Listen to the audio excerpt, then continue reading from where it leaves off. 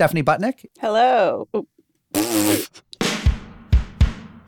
This is Unorthodox, the universe's leading Jewish podcast. I'm your host, Mark Oppenheimer, joined by two other Jews. You know them. They're the Jews I'm always here with. Stephanie Butnick, deputy editor of Tablet Magazine. Hello. And the editor at large, though smaller every day given his Peloton obsession, Liel Leibovitz. The Peloton Rav repents for his sins during the month of Elul with 45-minute long rides every day. I feel like at a certain point, the editor-at-large joke, the at-large of the joke, is going to need to be retired just in general. I don't think so. Are you getting much smaller? When we see you again in person, are your pants going to be falling off you? What are pants? Who wears those? It's 2020, Mark. Pants are so déclassé. We have two Jews and a Gentile for this episode, coming to you right before Rosh Hashanah, right before the year 5781, which we hope will be a very good year. Stephanie and I spoke with Rabbi Sandra Lawson, who is the Jewish chaplain at Elon University in North Carolina. Stephanie had a quick convo with Elisa Klein and Zoe Plotsky of One Table about a new program they're launching to bring people together for Rosh Hashanah. And drumroll and trumpet fanfare, please. We sat down on Zoom with returning Gentile of the Week, Father James Martin, our favorite Jesuit priest. And I say favorite, I know a lot of Jesuit priests. I have a second, third, and fourth favorite. Those are the ones you don't ask on the show. Those are the ones who ended up on the cutting room floor. Jim Martin, author of Between Heaven and Mirth, a book about religion and humor, and author of a forthcoming book on prayer. And we chilled with him. The new year is upon us. It is already the new year in some parts of the world. So happy new year to you. We're glad you chose to spend your time with us instead of in shul, for those of you who are skipping synagogue to listen to Unorthodox. Stephanie and Liel, a new year unlike any other. In our lifetimes, we've always at least been able to go out, break some bread with friends, have a hug, take a walk, maybe go to synagogue, whatevs. How are you spending this Rosh Hashanah, Stephanie?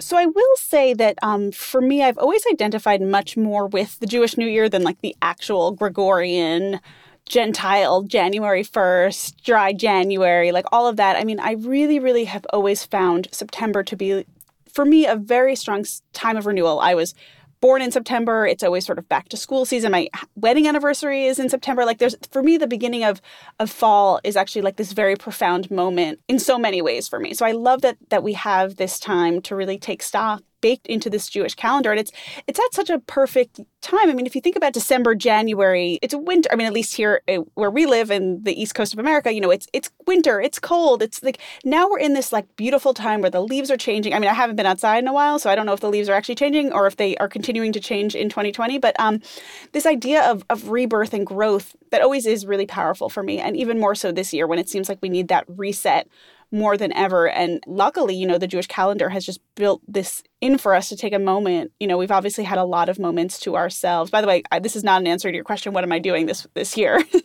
That's okay. This is more of a comment than an answer to your question. But I think we all need this reset, this idea of like taking stock. I think in a lot of ways we have spent the last 6 months taking stock of our lives, of our loved ones. I mean, there's been so much like, who shall live, who shall die. That has never been more powerful than this year when we actually are in the midst of losing people we love and seeing this idea of sickness and health. I mean, that is so completely profound. And I think it's going to be really emotional this year, listening to those prayers, however you're listening to them, whether you're live streaming, whether, I don't know what's going on in other parts of the country and the world, but hearing those words, it's going to take on new meaning this year. And I actually don't know what I'm doing for the holidays. I'm just like, I think I'll probably stream. I have my sort of like rotating cast of services I like to stream. I'd like to see family outside if that's possible. I don't know. I mean, I just am looking forward to this chance to just sit back and be with our thoughts and not feel like there's somewhere we have to be or have to go or a deadline we have to meet. I mean, this is an important moment for all of us. Unsurprisingly, Stephanie, I feel a lot like you and a lot unlike you. I totally dig the weight of this moment that is upon us, this notion that this year is somehow different. But for me, one of the ways in which it's going to be very different, and it's already feeling very different. So, I personally don't stream services, nothing against those. You don't stream on Shabbos? I don't stream on Shabbos or Yom Tov. And every year, this is one of the most meaningful periods of the year for me because, I get to wear my beautiful white kittel and I get to go to shul and I get to sit and pray and really kind of be in this moment and really feel like you take time off. And this year you can't. Sorry, so you're saying you wear white after Labor Day? I freaking do. Will you just explain what that is, though, a kittel? What a kittel is? Well, as our fashion correspondent, let me introduce you to the beautiful. So a kittel is a holy white gown / shirt / like lab coat. Like lab coat. It is a lab coat. That's totally right. It's a lab coat. That's exactly what it is. When you're in God's lab. With minimal ornament, God's lab shul, to paraphrase a popular venue. And, Jewish men wear this, some Jewish men wear this on Rosh Hashanah, Yom Kippur, or only Yom Kippur. Some wear it on Passover as well. Some wear it on their wedding day. Many wear it for their burial. I think the idea is you get it for your wedding, you wear it on high holidays, and you're buried in it. Then you die in it. Do you put it on as you're gasping your last breath? Like, hold on. Just a sec. Hold on, I just got my left arm in. Hold on, now let me cinch it. Okay, I'm ready to go. Haha, that's so funny. For a dude like me who literally owns 2 pairs of pants, the idea that there is one garment that is sort of like one size fits every occasion. It's the ultimate one single-use appliance, I would say. Oh my God, it's kind of amazing. But the thing that kind of moves me the most this year is the idea is like, okay, I can't go to shul. And at first it really hurt me and was a source of great sort of consternation because I didn't know how to replicate this experience. But then I started thinking, I got so used to the sort of like off-the-shelf solution. Like I put on my outfit and I go to the place and I do the thing and it's great. And all I have to do is sit back, relax, and enjoy the sermon. And this year I have to work.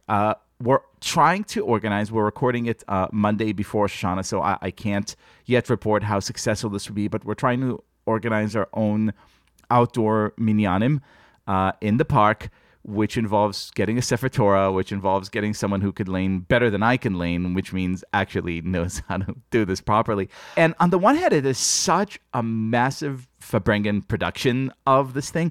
On the other hand, it feels so invigorating because it's like DIY Tishrei, right? Like you're actually doing the holidays. You're not just being Jewish, you're doing Jewish. You're like actually looking into every intricacy that goes into putting these sermons, these services together and thinking about every aspect in a way that you never have a chance to do. So I'm kind of really psyched, even if the whole thing falls through and I'll have to just sit at home and like read my machzor by myself.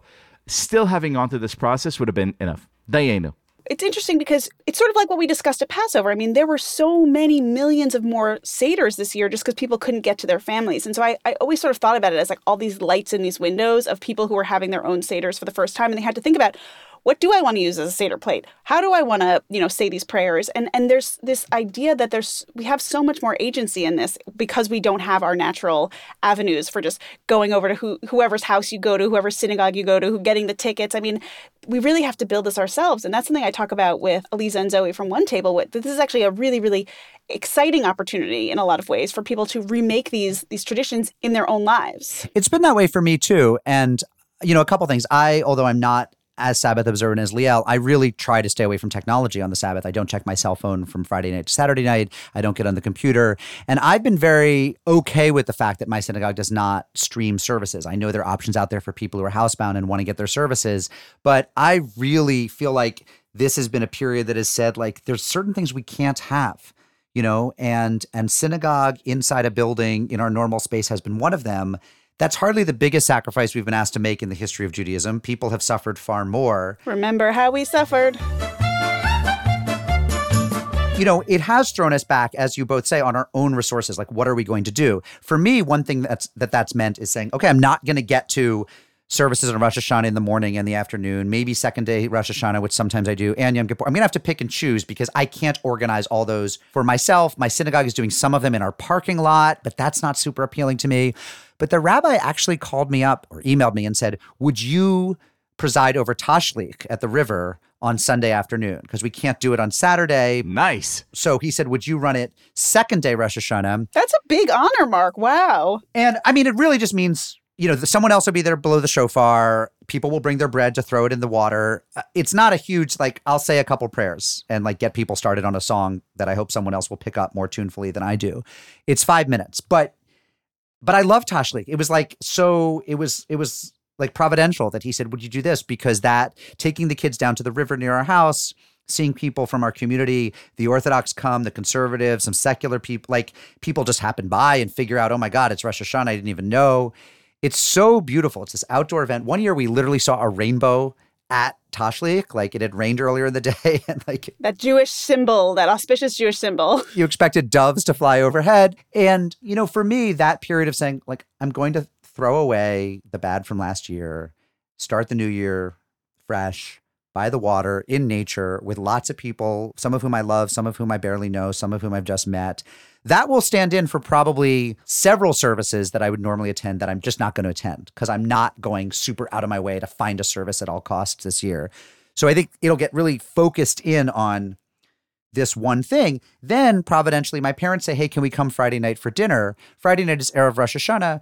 And they are some of the only people we have. They're the only people we've had for dinner since the pandemic started. They were going to bring pizza. And we said, no. Actually, like, I'm going to make a round challah. Sid will cook something like, and all of a sudden we're going to have Rosh Hashanah dinner with the only people we can see in person. That's amazing. Up close. So it's a different year. I know it's inevitably worse for some people, and I don't want to forget them. But for a lot of people, I think it's going to be super memorable and special. I think it's actually a really big year for Tashlich, which is, you know, an outdoor ritual. You don't need a rabbi there. You just throw bread into the water, right? And there's all sorts of rules about what kind of body of water it has to be. But I think this year we'll offer the dispensation that any bread into any water, gluten-free, doesn't matter. Gluten-free, like no natural outlet, whatever it is. But I think that that's the perfect example of a ritual that's really meaningful to people that doesn't require you to be indoors or to be at, to pay to get into a synagogue, which sometimes is the case. I mean, I think this is kind of a beautiful new year and a beautiful new beginning. And I don't know. I'm moved, guys. I'm moved by this. And this year, even as we are forced to lose a little bit of the kind of official ritual, may we nevertheless find a lot of new light and meaning. Amen. Inshallah.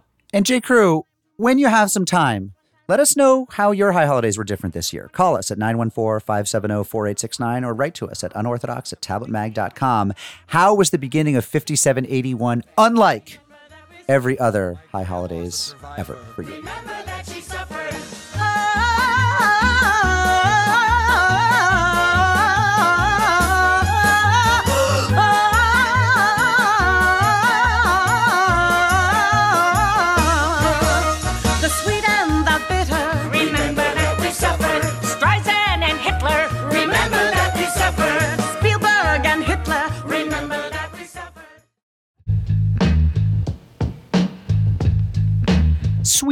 Sweet J. Crew. Remember how I said I'm not asking for your money, I'm asking for your soul? Well, that's true. 282 of you, as of this morning, have already given something. And we don't care how much you give, but we want to get to 1,000. And we're at 282. Could you please go to bit.ly/unorthodox2020 fundraiser. That's bit.ly/unorthodox2020 fundraiser and give something. Maybe it's the cost of a Starbucks Frappuccino. Maybe it's what you would have paid for a high holiday ticket this year. Maybe it's what you pay for a paperback book. Maybe it's what you used to put into the newspaper kiosk to get the Sunday newspaper. Maybe it's just what happens when you hit a bunch of number keys. We don't care.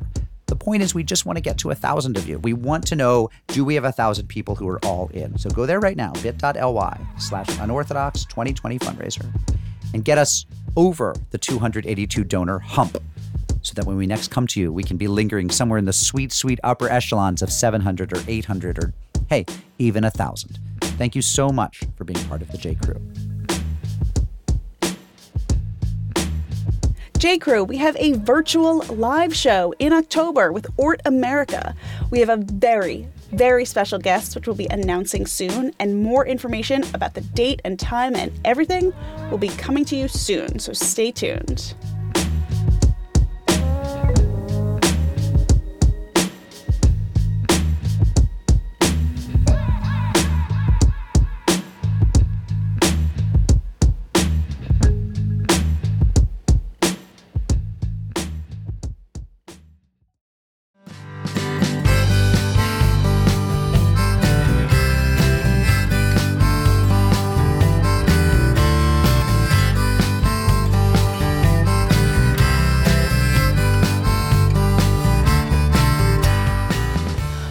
Sandra Lawson is the Jewish chaplain at Elon University.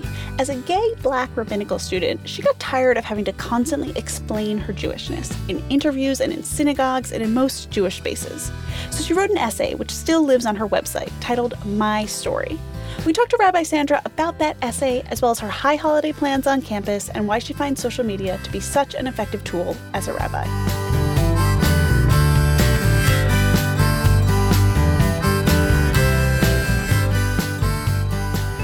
Our Jewish guest today is Rabbi Sandra Lawson. She's a Reconstructionist rabbi, an activist, a public speaker, and a blues and bluegrass musician. She's also the Jewish chaplain at Elon University in North Carolina, where she is speaking to us from campus. Rabbi Sandra, welcome to the show. Hi, thank you. Thank you so much for having me.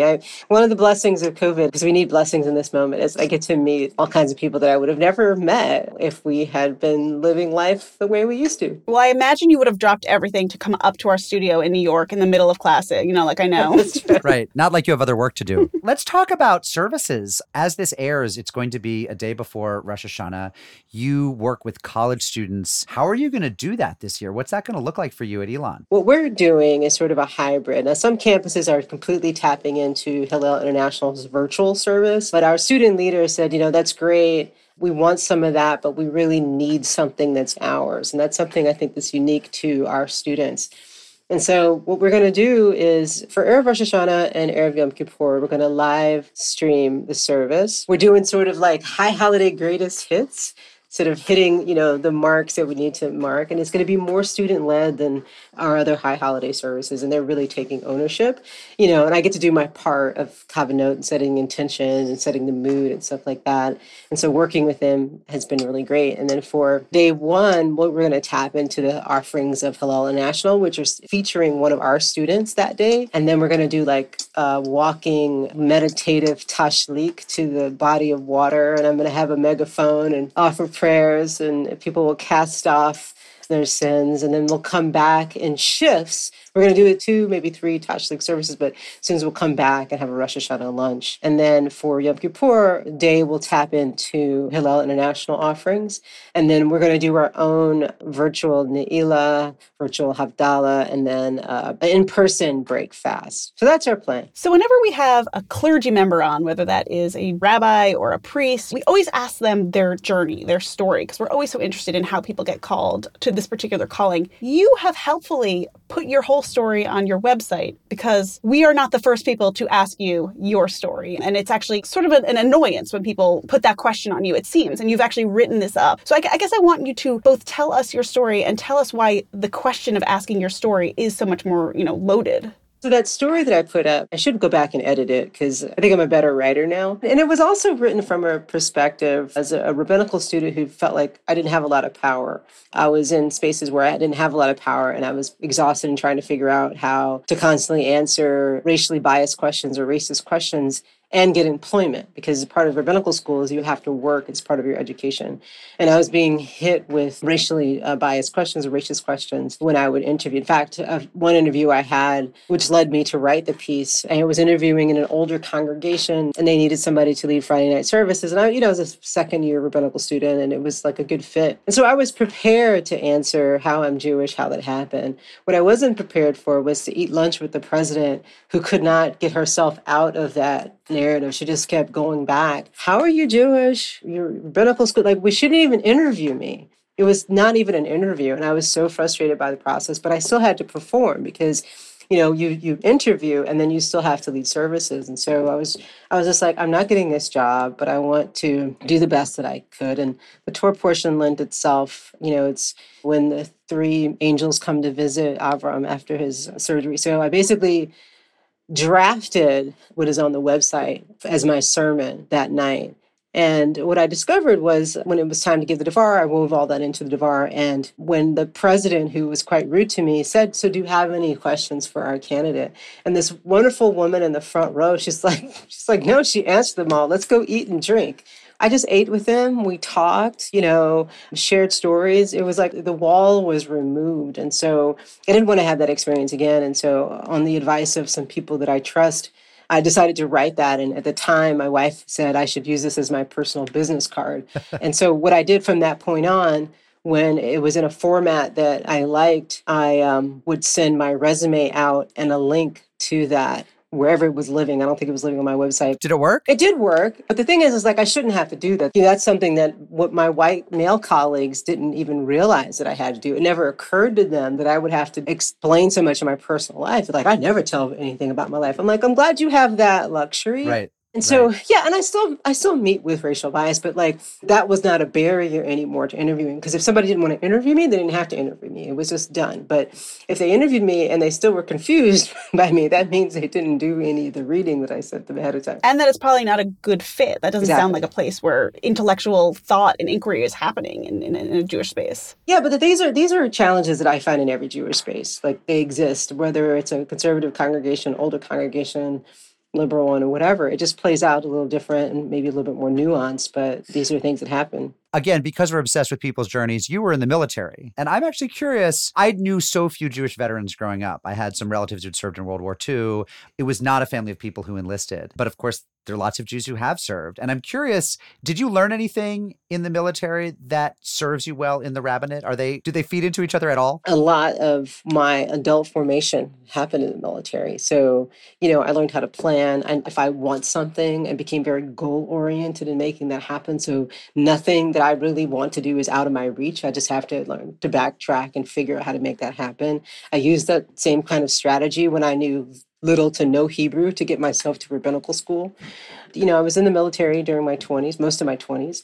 Yeah, when I look at it, I think it was probably one of the best decisions I ever made. My high holiday planning, for example, in normal years, is very strategic. I block out time. I usually do it early in the morning before I have to do anything else because it's quiet.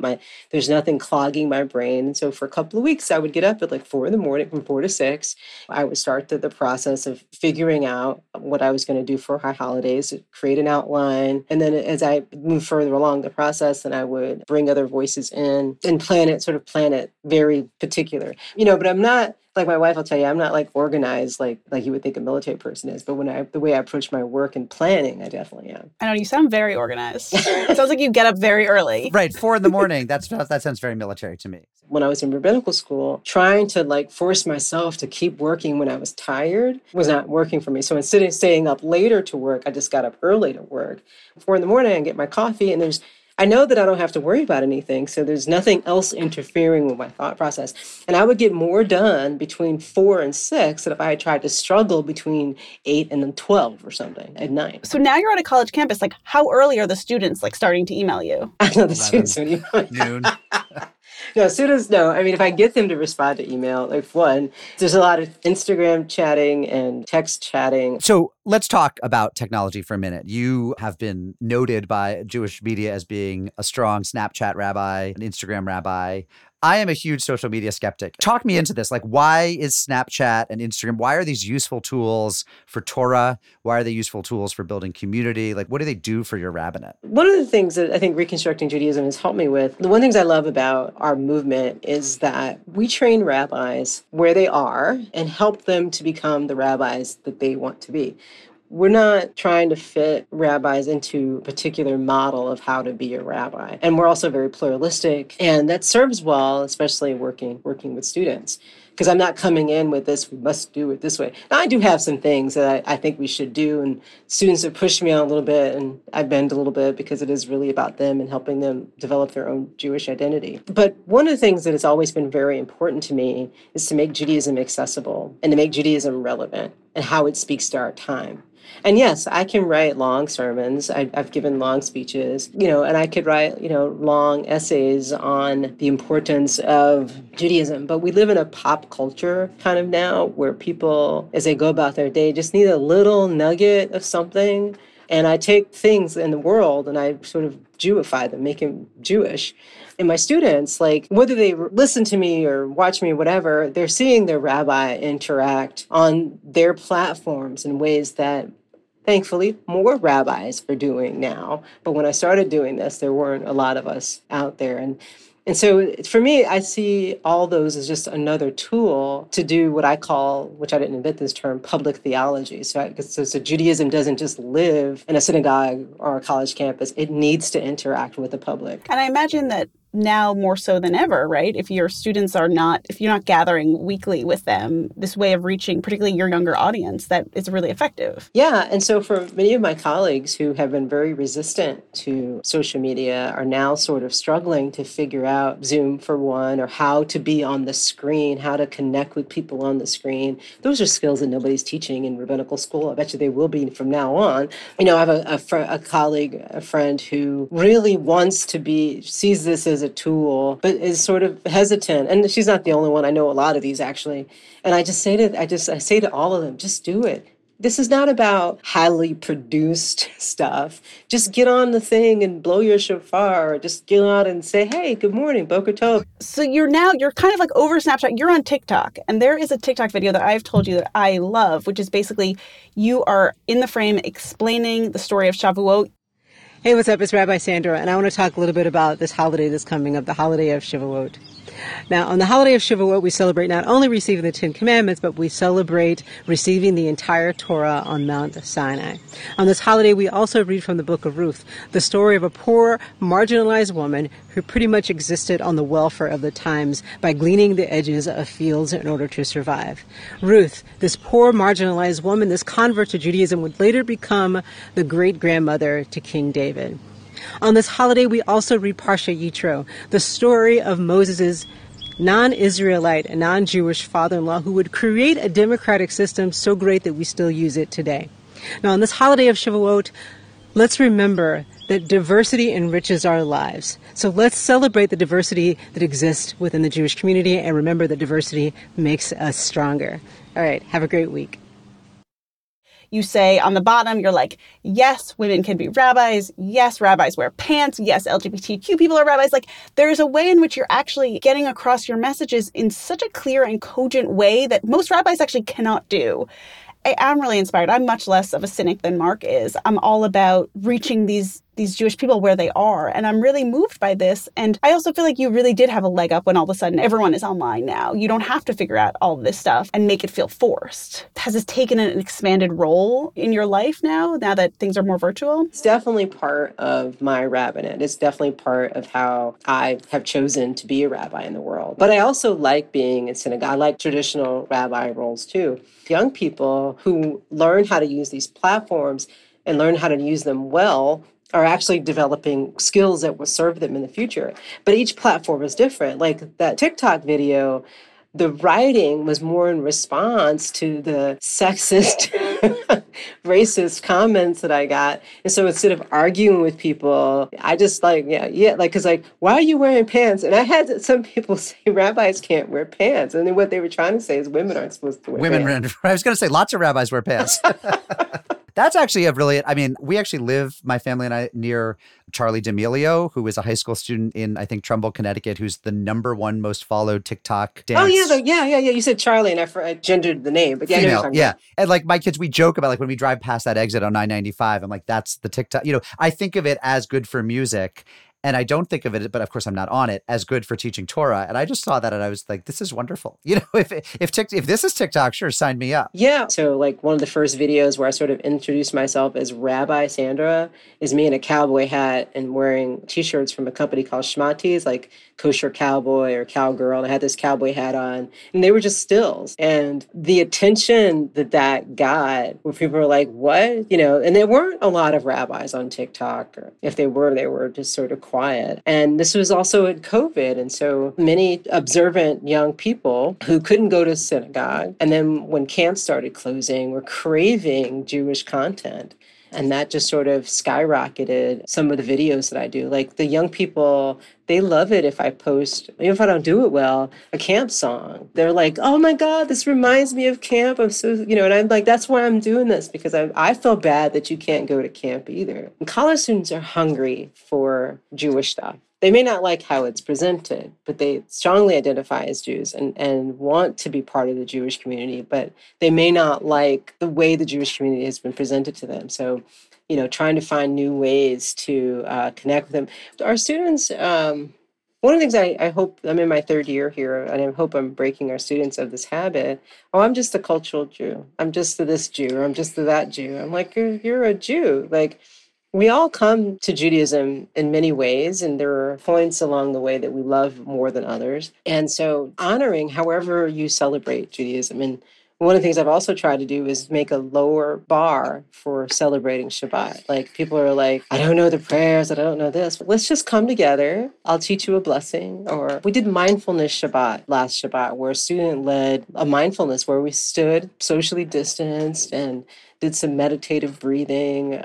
She's like, so what about the religious piece? I said, well, we'll do that. This is part of your belief system, and you believe in mindfulness, and so do I. And then as far as like the religious piece, I'll get on this chair and I'll say some words with like rabbis do about the Torah portion, and then we'll light candles, drink wine, and eat challah. She's like, really? I said, yes. And it was great. Students loved it. It was so like trying to bring them into the things that we do so that they can show off and show how they celebrate Judaism or they celebrate whatever they do, and then lifting that up so other students can see it and they can bring their stuff as well. That's what I hope I'm doing. Let's talk about music, because this is another place in which you have fused your broader interests and your Jewish message. You are a blues and bluegrass musician. You have something called the Torah of the Blues. And on your YouTube page, which you obviously have, we can watch really fun videos of you sitting on the porch and singing songs Jewish and not. Will you tell us a little bit about that evolution? I've always had a fascination for guitars, and always in my mind, I was a musician, even though I didn't really do anything about it. I knew chords, so my second year of rabbinical school, I was taking a modern Hebrew class. And so one of the reasons why I was able to get into rabbinical school, I think so, is that I looked at Hebrew like a puzzle. Like I could actually figure out what the words were. One of my teachers called it decoding or something like that. Like there's a rhyme and rhythm to Hebrew, and I figured I could connect with the puzzle and answer questions. But because I wasn't hearing a lot of Hebrew, I couldn't talk. Like I couldn't really have a conversation. And so this class, it's a modern Hebrew class. I teach you how to talk in Hebrew. So I could take tests, and I was doing tests well, but my wonderful teacher, Tirza, told us that we had to teach the class for 10 minutes, and I panicked. As everybody was leaving the class, she made a beeline for me. She's like, I know. She's also Israeli in like all the soft and not so soft ways. She's like, I know, just do anything. Just don't read. Don't read. Because if I could read, I'd be okay. So I go home and I write this script of what I'm supposed to teach.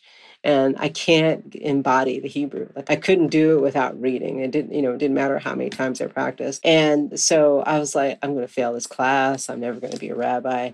And so I decided to grab my guitar and try to sing-song it so I could remember it. But that didn't work either. And so it was like one of these late night things. And I was like, okay. Then I rewrote the script and I turned the entire lesson into a song with like 2 chords. And then I had my iPad with the lyrics, and then my classmates could see the lyrics on the screen. I thought I was sort of cheating, but I couldn't show up with nothing. And I did a part of it without the script. I had a puppet show where I took 2 sock puppets or whatever. But either way, so I'm like, I'm screwed. Look, my classmates love it. Everybody was singing the song. I don't even know where the song is today. Tirza comes over when the class ends. She's like, oh my God. She's like, that was awesome. And she's like, every year students that come do the same thing over and over again, but you, that's just like amazing. And so then she said, but now let's talk about the grammar. And I said, yeah, when I wrote the song, the grammar went out the window. She was like, this ain't right. This is not right grammar. But she's like, but that was so creative. And then I thought that was the end of it. And one of my advisors said, like, I never knew you played guitar. I said, nobody knew I played guitar because I really don't. She's like, well, you should do something with that. So after that, I tried to learn songs, and it actually helped me while I was in rabbinical school, not just learn prayers, but sort of understand what they mean, because traditional Jewish music, like Ashkenazi, Eastern European Jewish music, is not part of my background. And so I would change songs and write my own sort of music to them so that I could learn them for me. And that's how, like, the song that I sing, Kaddish, that's how that kind of came about. Here we are cruising out of 5780 into 5781. 5780 has been a hard year. Yeah, it's in so many ways. Do you have some bits of Torah wisdom or rabbinic wisdom for how to be better Jews, better Americans, better people in 5781? I do. I'm a firm believer that if you follow the Jewish calendar in the Torah portion of the Talmud or wherever you are in our text, what you need for that moment will come up. We're in the last part of the month of Elul, reflecting, asking for forgiveness, thinking about all the stuff that we have done to prepare ourselves to move into the new year. Similar to how our prayer liturgy works in the morning, we have all these gratitude blessings where we thank God for thank you for breathing life into me. You created me, you shaped it, all this stuff about gratitude. And we get to our call to prayer because now we're open and we're ready to receive what God is calling for us to receive. And so this month of Elul, I see it as similar to that. And this week's Torah portion, which is always read the Shabbat before Rosh Hashanah, is Nitzavim. Nitzavim ve'elech. It's a double Torah portion. And Nitzavim is translated as to stand, and ve'elech is to go forth.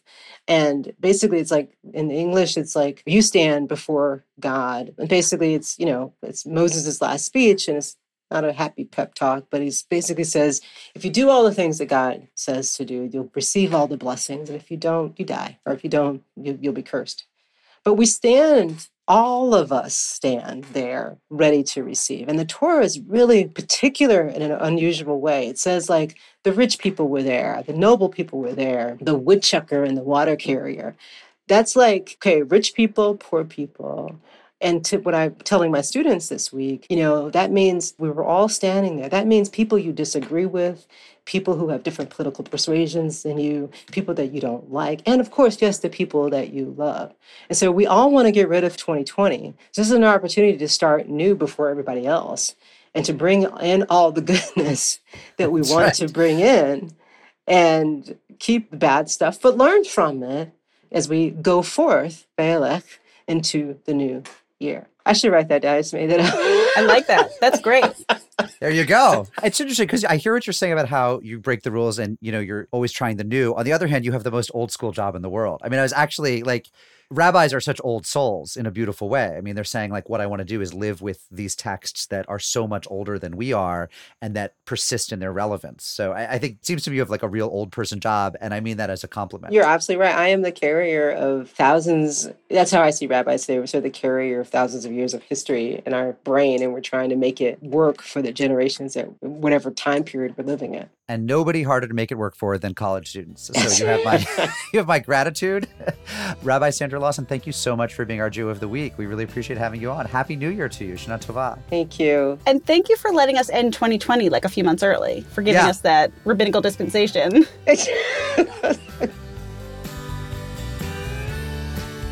That was Rabbi Sandra Lawson. If you are on TikTok or Twitter or any of those places, she's at Rabbi Sandra.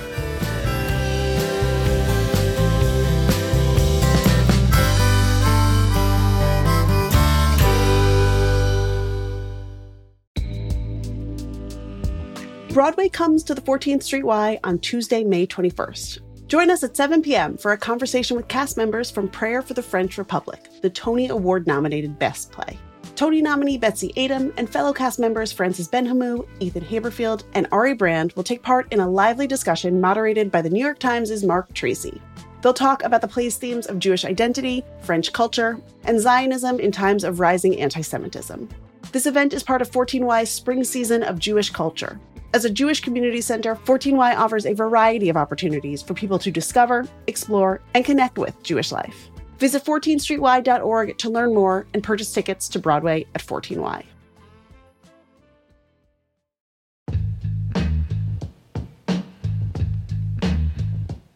Hey J. Crew, it is time for some pod biz. Tonight, May 16th, I will be moderating a Zoom conversation with Rabbi Sharon Brous and Shai Held about each of their new books. That's at 6 p.m. Eastern and the final event in my Unpacking the Book series with the Jewish Book Council and the Jewish Museum. This one's on Zoom, so no matter where you are, I hope you can make it. And tonight is actually a doubleheader for me. If you're in the New York area, I'll be at the Marlene Meyerson JCC Manhattan at 7:30 tonight in conversation with Israeli rapper and singer Jimbo J. He'll be performing, and there will be delicious Israeli food from Chef Mushka, who made the famous harosets at our Passover pop-up. You can find links to register for both of those events at tabletmag.com/unorthodoxlive. We also have some great events coming up for tablet members in person and on Zoom. On May 16th, Catherine Wolf will be in conversation with Jews who refuse to back down against hostile crowds in various arenas, from municipal buildings, school board meetings, and of course, college campuses. She'll be talking with Club Z's Masha Merkalova, Safe CUNY's Avraham Goldstein, attorney John Kovac, Mel Waldorf, Steve Goldberg, and UNC Chapel Hill student Daniel Stumpel. Also coming up, a warm and intimate Zoom for those who have lost friendships since October 7th.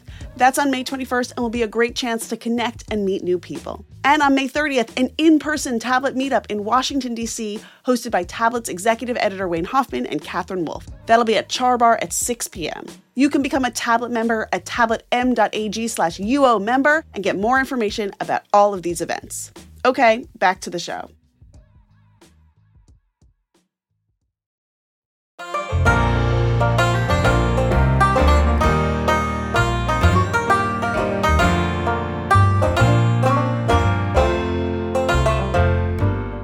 Stephanie spoke with Elisa Klein and Zoe Plotsky of One Table, which helps young Jews join together for Shabbat meals, and they talked about a new program to make this Rosh Hashanah meaningful.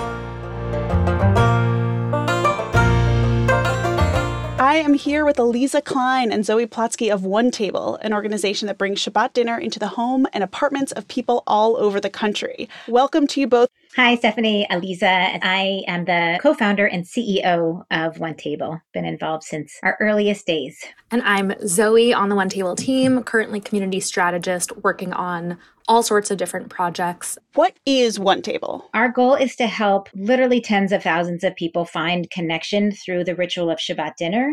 But rather than us hosting one massive Shabbat dinner, the idea is to actually create a platform by which thousands of individuals have the resources, the tools, the financial support, the tech support, the Shabbat coaching, the challah recipes, the cheerleading, whatever it needs for them to actually create the experience on their own. So we want to normalize this as a practice for people that they can do on their own terms.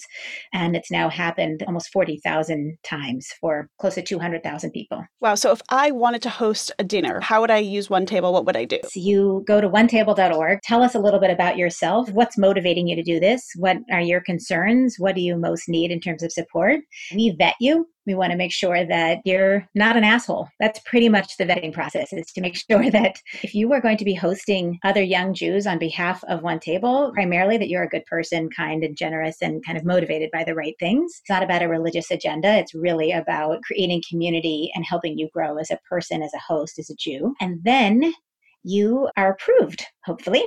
And then you post your first dinner, and we provide you with what we call nourishment credit, which is financial support. Comes in the form of a gift card to groceries or prepared foods, or right now you can use it for CVS to get your own masks and measuring tapes and whatever else you need to help do this safely. And then you have the support, the resources, you've described the dinner, and your friends would actually RSVP through the app or the online platform as well, so that you can manage the dinner and learn and experience. And we'll check in on you. So our field managers, their whole job is to say, does Stephanie have what she needs to feel all set? So they'll check in on you so that you can say, oh my God, thank you. I don't remember how to do this or that, or I got it. And then they'll say, great. And then they'll check on with you after and see how it went and say, you ready to do it again? And that becomes the whole purpose, is to see if we can help you feel so good about it that it's actually a practice you want to build. So we are talking on the eve of the high holidays, and the pandemic hit sort of just before Passover. And that sent everyone into this like DIY scramble. How do I host my first Passover Seder? I'm not with my bubby. I'm really sad. Like, there was a lot of emotions there. We're sort of still doing this for the high holidays, which I don't think everyone necessarily imagined. What is your approach? And will you tell us about your new High Holiday initiative? You know, we certainly observed both through our Seder efforts and through the One Table Shabbat, like a really aching, yearning need for connection, and also a high level of sadness and anxiety of it just not being the way it has been in the past. Now, we should not forget that for a lot of people, the holidays suck, and so does Seder, and so does Shabbat. And it's a time when they feel like they don't belong. And so the question is, what actually can we learn about those folks who we're now all kind of in the same boat? We just don't know the clear path that can lead us to feel even more isolated and pretty sad during this time, or it can really be an opportunity for enormous creativity. I think that One Table's approach is to name those feelings, and then with as much generosity and forgiveness and gentleness and permission, just invite you to figure out how can we help you make it your own. High holidays have this synagogue connection. You either go joyfully, you love it, you go because of obligation, or you don't go, and not going often has guilt associated with it too. And you don't have those choices the same way this year. And I think that can potentially be liberating. It puts us all on an even playing field. And the question is, how might we help you find the resources the same way we would with Shabbat to actually create a family experience in a way that actually deepens your connection to the Jewish calendar, deepens your connection to the need for renewal, for teshuvah, for the forgiveness, all those places. So herefor.com is our attempt to actually invite people to have a platform for the holidays in the same way. Hal is definitely going to find a connection on Rosh Hashanah. Here are different resources that she can use for her home. Here are things that she can attend online. Here are things that she could download and do with a friend. And we have partners, more than 40 so far, who are generating all kinds of beautiful content, all with the same motivation of empowering and supporting individuals to feel like they are supported. We named it Here For, and the idea is like, we are here for you so that you can be here for others. No, this is great. I mean, I clicked on Find a Gathering and I'm seeing all of these things, like a virtual cooking class with Michael Solomonov, but also, Death Over Dinner, like a lot of real interesting events and conversations. And I'm curious, Zoe, you really have your ear to the ground. I'll say, full disclosure, you do a lot of work for Tablet as well. You've been really an essential resource for us, particularly in like the social media world. And I'm curious, what have you noticed from the past 6 months? I mean, you've obviously been part of this movement to get millennials specifically to do Shabbat, which is sort of like an easy access point for Judaism. How has that changed over the pandemic? What have you seen? Honestly, I think that Shabbat has never been cooler for millennials, and I see it on Instagram. I really see it from my peers on Instagram. People are baking challah every week. People are not doing sourdough. They're not baking cinnamon buns anymore, but they're really still baking challah. And you see it every Friday. If you're already working from home, why not try it? And also seeing some people launch challah businesses. I have a number of friends in the food world who hospitality is a crazy world right now, and maybe they don't have the same work that they did before. People are selling challah at scale. And I think it's really wild to watch people just go through these old cookbooks that they weren't looking at before and just like try to connect to Jewish through baking challah, baking babka. I've never seen so many people bake babka. And I'm really curious what people are going to start baking around the high holidays. It's funny because at the beginning, I too did this. I did a bunch of challah baking workshops right in, March and before Passover. And it was this sense for me. I mean, I don't bake challah typically. I don't do Shabbat dinner. Yes, I work in a Jewish space, so I do get, I feel like I get it out during the week. But all of a sudden, everyone wanted to feel like Friday was different. Like this was such a big win for Shabbat because no one knew what any day was. People, particularly who were lucky enough to be at home, we're just in this like abyss of time and space. Yeah, absolutely. I think that's like one of the most beautiful things about Shabbat. And this time is like, it's a reminder that it exists. We talk a lot about ritual being like this technology, this tool to turn off like between the week and the weekend. And I think that's only needed more now. And so having these rituals to like bake challah, have your house smell different, and just do something different than you would the other days has been such an incredible tool. Elisa, what are you hoping to see this Rosh Hashanah in how people use your offerings? It's basically 3 R's: rhythm, relationship, and reckoning. The rhythm of the need to demarcate the weekend. If those of us who are living at work, working from home, whatever, like you just cannot wait to close your computer and to have a glass of wine, and anything that works as a ritual, people are so hungry for this rhythm sense. We had one person talk about 6 Tuesdays and a Shabbat, right? Like I can never tell the difference between Tuesday and Wednesday. Like if someone asked me right now, I don't think I could answer that question. This is like beyond the week. It's actually the calendar of the year. So how might the holidays actually people feel connected to the rhythm of the Jewish people, our cycle of holidays, this thing that's bigger than each of us and also that's been going on for a long time. Like we've been celebrating the high holidays for thousands of years. So there's something to me about both the gratitude and the humility of the rhythm of our Jewish calendar that I really hope that connects. The second R was relationship. We've all lost our casual relationships. We're not going to see those people, in shul. They always sit in the same seat. But the relationships of the people that we are living with are deeper and deeper and deeper. And so how might the Jewish holidays also be an opportunity for us to tell people in our family that we love them? The high holidays is supposed to be this practice. You're supposed to ask for forgiveness for yourself and then for your community. Like, what if people really did that this year? Called their beloved, their siblings, all the people that we piss off and we hurt inadvertently and consciously, and actually began that conversation. Like, that to me is amazing and so deep. And the third piece is reckoning. Could the holidays become this opportunity for people to imagine the way the world could be and take steps to do it? So if you're not going to services on Yom Kippur, what can you take steps toward? What can you do a walk with people? And can you actually make decisions with each step as to the commitment you want to make for the new year? Like, before those gates close, who do you want to be? And I think it fits exactly into the liturgy of the holidays. Like, I'm sad. I am so incredibly sad to miss the experience that I always have, but I am really curious to see what I can get to instead without the institutional framework around me. Elisa Klein, Zoe Plotsky, thank you so much. Our listeners can check out Here4 at here4.com and One Table at onetable.org across all the social media and IRL as well. Thank you both for being here. Thank you.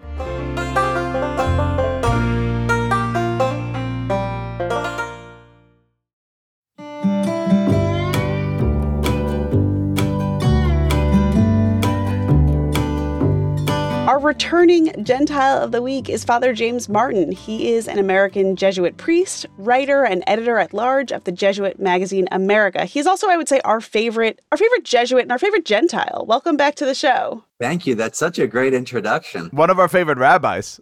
Toda. Yeah, when I was about to introduce you, I kept wanting to say Rabbi James Martin, which is crazy. It's a promotion. So, Father Martin, you last appeared on our show. It was episode 121. It was January of 2018. It was a live show in Manhattan with Judy Gold. You guys really hit it off. I think you went on her podcast afterwards. I did. I love her. She's terrific. I love her. So this is like pandemic season. Every Zoom call has to start with that, like, how are you doing? How are you? I'm fine. I'm healthy. My family's healthy. My Jesuit community is healthy. We lost a lot of Jesuits in our infirmaries in Philadelphia and in other places, and so that was very depressing. My window looks onto Mount Sinai Hospital. And so when I would open my window in the morning, I would see all the hospital rooms. You could see what was going on. And there were refrigerator trucks for the temporary morgues, a lot of ambulances. So it's been sad, but I'm continuing on, and like everybody, working from home. Compared to most people, I'm doing fine. You wrote a book on humor, and you're, a funny guy, especially for a priest. And I've been thinking a lot lately about how hard it is to be funny at a time when everyone's either sad or angry. Judy Gold, in fact, has written a book about this, basically saying, like, if we lose humor, we've lost everything. And I'm curious, is it okay to be funny? Like, should we still be trying? There is this way in which some people, if you crack a joke right now, look at you like, wait, didn't you get the memo? Everything is serious right now. And I don't know, as a Jew and an Oppenheimer, I rebel against that. But what's your feeling about that? Well, and as a Catholic and as a Martin, I rebel against that. I would say one of the points of that book was that joy, humor, and laughter are an essential part of the spiritual life for about a million reasons. It gives you perspective. It gives you a break. As you all know, the Bible is filled with humor. It's a question of time and perspective. I mean, we're smart enough to know when it's appropriate and when it's not. Someone's telling you that their father or mother have the coronavirus. It's not the time for your favorite joke. But I think it can lighten people's loads, and I think it gives us some perspective. I don't know what I'd do without humor. Well, what about, with politics, were people as humorless in 1968 as they are now? It's not like we haven't been through moments of intense political trauma, of intense racial reckoning before. But I don't think that people ever got as humorless as they are getting in 2020. Tell me, like 1968, Watergate, 1974, 9/11, did people just stop laughing for months at a time? I mean, I was like you, I was 7, so who knows? But I think that people are a lot more sensitive now. It's good and bad. I mean, people are sensitive about different kinds of jokes and, jokes about, all sorts of groups. Women, blacks, minorities, LGBTQ people. I mean, that's good. That's healthy, right? Jewish people. But I think that's made us a lot more cautious. And so people are afraid of being funny. They're afraid of being called out for an inappropriate joke. I think social media has made it more difficult. But I think it's essential. you have to laugh. There's such thing as gallows humor. So I'm writing a book on prayer, and it's coming out in February. And I was talking about, how God can lighten us even in the midst of difficult times. And I told the story of my father's funeral. There was some Irish music being played at the wake. It was kind of sad Irish music, which is basically all Irish music.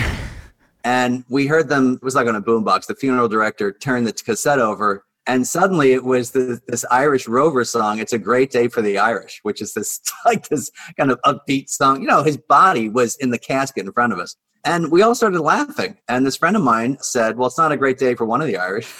And I said, "Well, it actually is a great day. He's in heaven." So look, there's in the midst of probably one of the saddest days of my life, I was able to laugh, and it was healthy too, right? And I'm sure my dad was having a laugh too. We recently had a conversation with Jonathan Sacks, the English rabbi, and he has written that by and large, clergy should not talk politics from the pulpit. They shouldn't be coming out for or against political leaders. And basically, they should keep their politics pretty private, that they can talk about issues. But the second that they start kind of giving away who they're supporting or which party they're down for, they end up being divisive. And also, I think kind of they end up descending to earth and temporal times when they should be keeping people's eyes on the more eternal. What's your feeling about that? I would agree that you should never endorse, certainly. I don't think religious figures should endorse. That needs a clarification. Sometimes when you talk about issues that are appropriate to religion, for example, care for the poor, right? That's something in the Hebrew scriptures and in the New Testament, care for migrants and refugees, right? Welcoming the stranger. Sometimes that has political implications. And, I think if it has political implications, so be it, right? So I'm not going to not defend migrants and refugees and the poor and ask people to care for the sick because people think it has political overtones. Okay. I would disagree with the idea of things being kind of loftier, because I think we find God in the temporal realm. But no, I think in general I agree, because what it does, unfortunately, is when you endorse, it splits your congregations and it forces people to take sides. If you're in your synagogue and the rabbi gets up and says, which I can't imagine, the rabbi gets up and said, "You all should vote for this person," just, bluntly. It divides the congregation and it makes some people feel less welcome. And also just, from a practical point of view, frankly, religious organizations are tax exempt, and they should not be if they're endorsing people. So in general, I would agree with the rabbi. But there must be all sorts of times when it's kind of a distinction without a difference. If you get up and give the sermon in which you say, "Don't put children in cages," it must feel a little bit like sometimes like, okay, I should just come out and say it. That's a good point. I was invited to pray at the Democratic Convention, and I made it a point to, when I talked about protecting vulnerable lives, I made a point to talk about the unborn child in the womb and the black man or the black woman who was fearing for their lives and the refugee and the migrant. So, I think when you do it, there's ways of doing it that can be inclusive. Okay, so people can intuit what I'm thinking politically, but I think it's really important not to endorse. I think that's really important. And the Catholic Church has been very clear about that. We're not supposed to, and we don't. Now, some bishops recently have been getting close, and I don't think that's good. Do you feel, however, that living now in the age of Twitter, a medium in which you're active and, might I add, really great at. Proficient. Very. More than that. Incredible. Do you feel that it has changed the role of clergy in as much as that your engagement and involvement with the world, and I mean the world in the most immediate, timely, like the right here and right now, is enhanced, or is it decreased because you feel like the conversation focuses less on holy matters and more on profane matters or earthly matters? Is it a little bit of both? What is it? I think it's a little bit of both. I think that the Jesuit approach is finding God in all things, and that includes in the profane, even something like the elections, right, to help people form their consciences. But I would say it's a two-edged sword. On the one hand, it helps people like me and other people who are interested in religion mix it up and contribute to the conversation in the public square. On the other hand, the conversation in the public square is sometimes horrible. I've just recently set my Twitter account to limit people who can respond to me, only to people who I follow, which is, unfortunate, but I'm tired of getting all these horrible, hateful, homophobic, racist, anti-Semitic sometimes tweets back. So it's a two-edged sword. I still think it's worth being in the public square. My favorite are the people who say and you call yourself a Catholic. You're not a real Catholic. Be like, guys, how much more do I need to do to convince you of this fact? Oh, no. And that's actually the polite ones. Publicly, it's okay for people to hate again, and so that's been unleashed. And so you can hate this Catholic priest on Twitter and say that he's going to hell and he's a heretic and he's an apostate and he's this and he's a pansy and he's a lot of other words that I can't use. And I think that's, to me, the most surprising thing, that people can think that that's acceptable behavior. And sometimes these are so-called religious people. I always say, look, there are crazy people and there are crazy religious people. And the crazy religious people are crazier than the crazy people because they think they have God on their side. Usually when you talk to people about the stage that we're in from a kind of, shall we say, metaphysical perspective, you get one or two answers, right? One is we are as low as we've ever sunk. We are in this kind of very particular purgatory-like moment from which it's going to be very difficult, if not impossible, to emerge. And the other is some variation on the theme of it's always darkest before dawn. It's very, very troubling right now, but we're about to experience this great new awakening. First of all, do you buy into this dichotomy? And if you do, which one of these two realities do you think we live in? That's a really good question. You know, it reminds me, ironically, of 9/11. At 9/11, people said everything's going to change. You know, and in fact, very little changed. I mean, we went to war, which was a big change, but I think in terms of American culture, very little changed. You know, here's something you won't hear from a Jesuit a lot. I'm not sure. Right? I do think that there's a kind of disgust with the way that politics in particular has been set forth, but I would say, without endorsing anyone, I would say that the conversation depends a lot on who the next president is. And I would say that if one person is elected, it will go one way. If another person is elected, it will go another way. I really do think that the conversation has been dominated and in many cases excused by President Trump. I will say that. And I think that his way of interacting in the public square, I think, has coarsened things. I think I can say that legitimately. And I think it's given permission for people who have felt that in the past that their views were so reprehensible they had to keep them quiet or private, that they no longer have to do that. I think my biggest fear is that, you know, when we think about things like racism, particularly racism, but also homophobia, anti-Semitism, which of course is on the rise. I think one of the things that makes me sad, and Mark, you were talking about 1968, I think in past decades, it was seen as something that you would hide and you would be embarrassed about. And you would never want anyone to think you were racist or homophobic or anti-Semitic or misogynistic. Now, strangely, it doesn't seem to bother people. So yes, you know, people say I am a white supremacist. And yes, I do think Jews are like this and women are like this. And that, I think, is really shocking to me. So people are basically saying, yes, I am sinful and it doesn't bother me. In response, though, we have seen, you know, this amazing summer of protests and the Black Lives Matter movement. I mean, something that I've seen that's been really amazing is just the amount of visible Jews, right? Rabbis out there with their congregations. Is that something that is, you know, it's sort of an offshoot of the politics and the pulpit conversation, right? It's how much do religious leaders get involved in social justice movements? How is that reflected in the Jesuit community? I mean, is that sort of, are these same conversations that we're hearing in the Jewish community, like rabbis saying, I must be out there marching because I need to show my congregants that this is an important cause? Absolutely. Absolutely. In fact, I think, ironically, I think that rabbis in Jewish congregations are actually freer to do that, because oftentimes if a Catholic priest does that with his parish, or a Jesuit does that, they have to get all sorts of permissions. So is the bishop or the archbishop or the cardinal okay with this?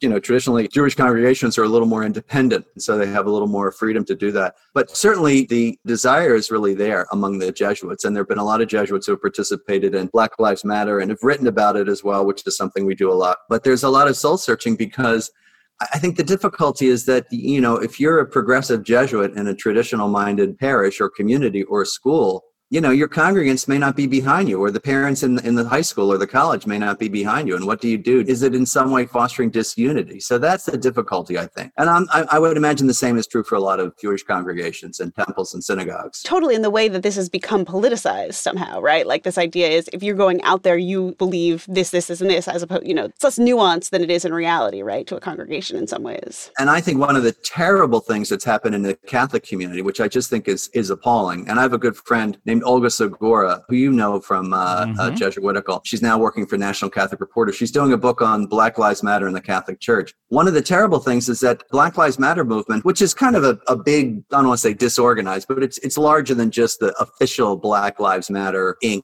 That's been targeted with all sorts of accusations of being Marxist and they're Marxist. And of course, they pull out kind of certain quotes that certain people have said, and they therefore turn a lot of conservative or traditional Catholics against them. And so then, if you march as a pastor, you say, oh, well, you're supporting a Marxist group. You're not a good Catholic, which is just pathetic, because the bishops have been really strong about racism being a sin, but they should be a little stronger. Can I tell you a story that I love about the Catholic Church and racism? Please. So there's a guy named Ralph McLeod, and Ralph McLeod is the head of, I think it's Catholic Charities in Washington or the Catholic Campaign for Human Development, one or the other.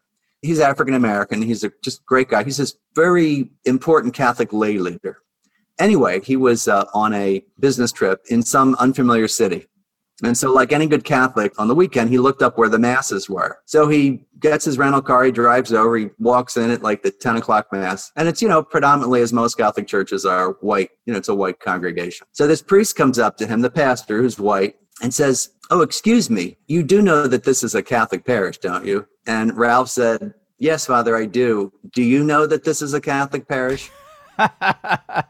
So the bishops and Catholic priests have not been as strong on racism as they should be, and certainly not as strong as they have been on migrants and refugees. So we're getting there, though. We are now in the midst of the Hebrew month of Elul, which is the month in which we are required to do cheshbon nefesh, to do a real kind of deep dive into the state of our soul and our spirit, and really prepare ourselves for the high holidays and Rosh Hashanah and Yom Kippur, and really take stock of our sins and virtues alike. As you are one of, and I say this utterly unironically, one of my favorite, most cherished rabbis and teachers, someone who I value greatly, how do we sit down in this age of so many distractions? How do we sit down and really take the time to pray, to reflect, to be in that zone that the month of Elul requires us to do? That's a great question. And I've been thinking about that, well, for the last 30 years as the Jesuit, but for the last 5 years working on this book.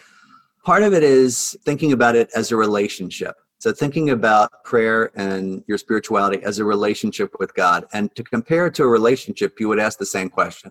What do I need to do with spending time with my wife or my spouse or whatever? And you would say, well, certainly it requires time. So you would need to carve out some time for one-on-one time with your wife, or in this case with God. So let's say that's 15, 20, 30 minutes a day. The second thing is you try to be honest in that relationship, right? So when you're praying, you try to be honest. And then to your point, the third thing is to be okay with distractions. Just yesterday, 2 days ago, I was with a young Jesuit who was complaining about being distracted in prayer.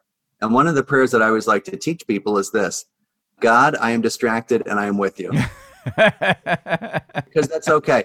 Now, I always use this example. Now, imagine if you and I were out to dinner and I said, I'm really sorry. It's great to be with you. I'm really sorry, but I'm a little distracted because I just got some bad medical news. But it's good to be with you. Now, what would your reaction be to that? Oh, no. Are you okay? What's going on? Tell me about it. And how would you feel toward me? Would you be angry, or would you be open? Or I would be happy that you shared this thing because I would feel more connected to you and actually wouldn't mind spending the rest of the night like helping you feel better. Leo, how about you? Same exact thing. All right. So if both of you could be with me in my distraction, and we're happy for me just to be honest, how much more can God be like that? So if you're distracted, just to be distracted and to share that with God, and then to continue on. So, once I knew that from you guys, if we were out to dinner, and maybe one day after the pandemic, we can actually go. I would love that. Yeah. Then if you can be like that and allow me to be a little distracted and yet continue on and talk about things and be in relationship, how much more, that's a quote from St. Ignatius, founder of the Jesuits, can God be like that with you? So to kind of relax when you're in those situations and just enjoy the relationship, and then move on to looking at yourself and preparing yourself, right, for the high holy days. But the distractions, I think, are just human, and it's part of being in a relationship with God. It's just part of being alive. That's such a good concept, because I feel like if I go to synagogue on Yom Kippur, I'm there, but part of me, like, it's like when you're anywhere and you're like, oh, well, this is what I have to do. Like, oh, I'm not working today. Like, there is that feed in your brain that it's really hard to shut off. And I do find myself feeling really guilty, like, no, this is the day. You got to shut that off. But this idea of saying this all can be going on at once and it doesn't detract. And I talk about this in this book, Learning to Pray. Part of it is distractions we can get rid of and distractions we can't. Okay, now some distractions we can get rid of, like, what am I going to eat tonight? I mean, you can let that go. But what if you're fasting? That's really hard to get let go of. Actually, that's a good point. Spoken like a true Jesuit, you could let that go. Well, let's just say something that's kind of extraneous or easy to let go. There's some things you can let go of. Like, I wonder what the next episode of Broadchurch is going to be like, when I see it tonight, right? Or whatever show that you're watching. I mean, there's some stuff you can let go. There's some stuff you can't let go of. If there's something really heavy on your mind, or, you're worried about some relationship or some physical problem or mental problem or emotional problem or financial problem. And that's okay. That's okay to bring into the service with you. And to be able to say, God, I'm distracted, and not but I'm here, but and I'm here. And I think, part of it, Stephanie, is I think it releases us from this kind of burden we have that we have to be these kind of perfect Zen monks. And even the Zen monks are distracted. I think the difficulty or the temptation which prevents people from praying is saying, if I'm not totally undistracted and focused, it's not worth it. And so therefore, I'm not going to even try. It also is a bit of a pride thing, because it makes you forget that God's in charge of the prayer, not you. So anyway, all those things I think are helpful. I love that. One thing that struck me as really central to this notion of prayers. About 5 or 6 years ago, I started at about the same time, davening, praying 3 times daily, according to the strictures of observant Judaism, and also doing transcendental meditation. And it actually kind of shocked me to see that the one thing that they had in common is this idea in transcendental meditation, you are supposed to recite your mantra and then sort of lose track of it because you're distracted by your own thoughts. And rather than frown upon this, the idea, which then I figured out is precisely the same idea in our 3 daily prayers that Judaism mandates, is not to suppress them, but rather to note them and notice what are these things that keep pulling you away, and then honor them and work on them. In other words, distraction is almost kind of the engine of prayer rather than a hurdle to be overcome. Well, I think that's right. And I think meditation in that way, there's a tradition in the Christian tradition called centering prayer, where, in a sense, you combine those 2 practices, which is kind of being quiet and focusing on a prayer word or a mantra like love or God or peace or something like that. And then, inviting God into that space, right? So it's actually kind of being quiet with God. One thing I think that's important to see is that in those times of prayer, they may not be distractions. And to your point, Liel, it may be something that, I always say to people that God might be raising up. So, is that something that God's asking you to look at, not a distraction? And that's where discernment comes in. Like what's on Netflix tonight may not be something God is asking you to look at, but I feel guilty about this thing that I said to somebody this morning. Maybe something that God is asking you to look at. Amen to that. Well, I'll tell you a story. A young Jesuit came to me a couple of years ago and said, whenever I try to pray, I'm really distracted. I said, well, what's distracting you? Well, there's someone in my community that I have a terrible relationship with, and I said something really mean to him, and it just keeps coming up in my prayer, and it's so distracting. And I said, I didn't laugh. I said, this might be God raising this up for you, right? So can you be honest about this with God? And it was, and he was able to kind of work through it. You were like, there's a day for that. Yeah. It's called Yom Kippur. That's right. And it's coming up. Father James Martin, Father Jim. Were you ever a Jamie or a Jimbo, or was it always Jim? I was a Jimmy when I was very young, and I still am to my family. So you may know that one of my goals in life is to bring back the diminutives. We've lost all the Bobbies, Timmys, Jimmies, and hence my son is Davy. Father Jimmy, thank you so much for being our Gentile of the Week. My pleasure, Toda. It's always an honor, and I'm happy to be the Gentile of the Week, or I'm shooting for Goy of the Month. I think one more appearance and you win that honor. Come back in February when your book about prayer is out and you'll be Goy of the Year. But the year is 5781. Correct. So I'm happy to. We can't help you with 2021, but 5781? Okay, well, Lashana Tova. Shana Tova to you. Shana Tova. Thank you, Father.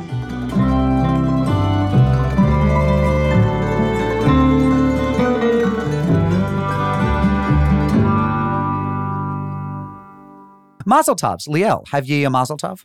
I have a very warm mazel tov to Congregation Ahavat Torah in Englewood that this Motzei Shabbos hosted me for a wonderful outdoors, somewhat frozen, very inspired, socially distanced slichot to end one year in style and kick in the new one with an empty conscience and a full heart. Wow, that was deep. That was nice. Mine is not that deep. Mine is a mazel tov to Noah Tile and his wife Atara. They had me on as a guest on Noah's podcast. It's called Change Talk, and it was really, really interesting. We talked about all sorts of things in the lead up to the high holidays. So thanks to Noah for having me on Change Talk. The links to that will be in the show notes. I have a mazel tov to all the people who applied to be Tablet Journalism Fellows this fall. We got 250 or so applications. And unfortunately, we're only going to be able to take about 10 people. But a lot of them were fans of Unorthodox, and people took real care. We had applicants ages 14 to probably about 84, some college graduates with 3 PhDs. Some people didn't finish high school. Every race you can imagine, Jew and Gentile, people with all sorts of relationships to the tradition. And just seeing how much passion there was for working in journalism this fall was really, quite moving. So a mazel tov to all the people who applied. And we're going to have some announcements in the coming weeks about the 10 lucky people who will be joining us at Tablet for our journalism fellowship this October, November, and December. Unorthodox is brought to you by Tablet Magazine on the web at tabletmag.com. We love hearing from you. Call us 914-570-4869 or write to us unorthodox@tabletmag.com. Subscribe to our newsletter at bit.ly/unorthodoxpodcast. Our show is produced by Josh Cross and Sarah Fredman Ader. Our assistant editor is Robert Scaramuccia. Our artwork is by Esther Werdiger. Our theme music is by Golem, online at golemrocks.com. Our mailbox theme is by Steve Barton. Rabbinic supervision this week by Rabbi Yaakov Glassman of St. Kilda Shula in Melbourne, Australia. We come to you from the newly refreshed scattered locations of Jewish year 5781. They're all getting a fresh coat of paint for the new Jewish year, and they will allow us to remain with you, J. Crew. Shalom, friends.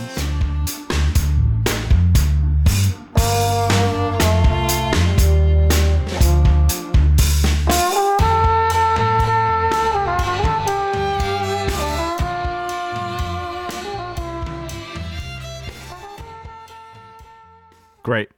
Efficient AF. Awesome.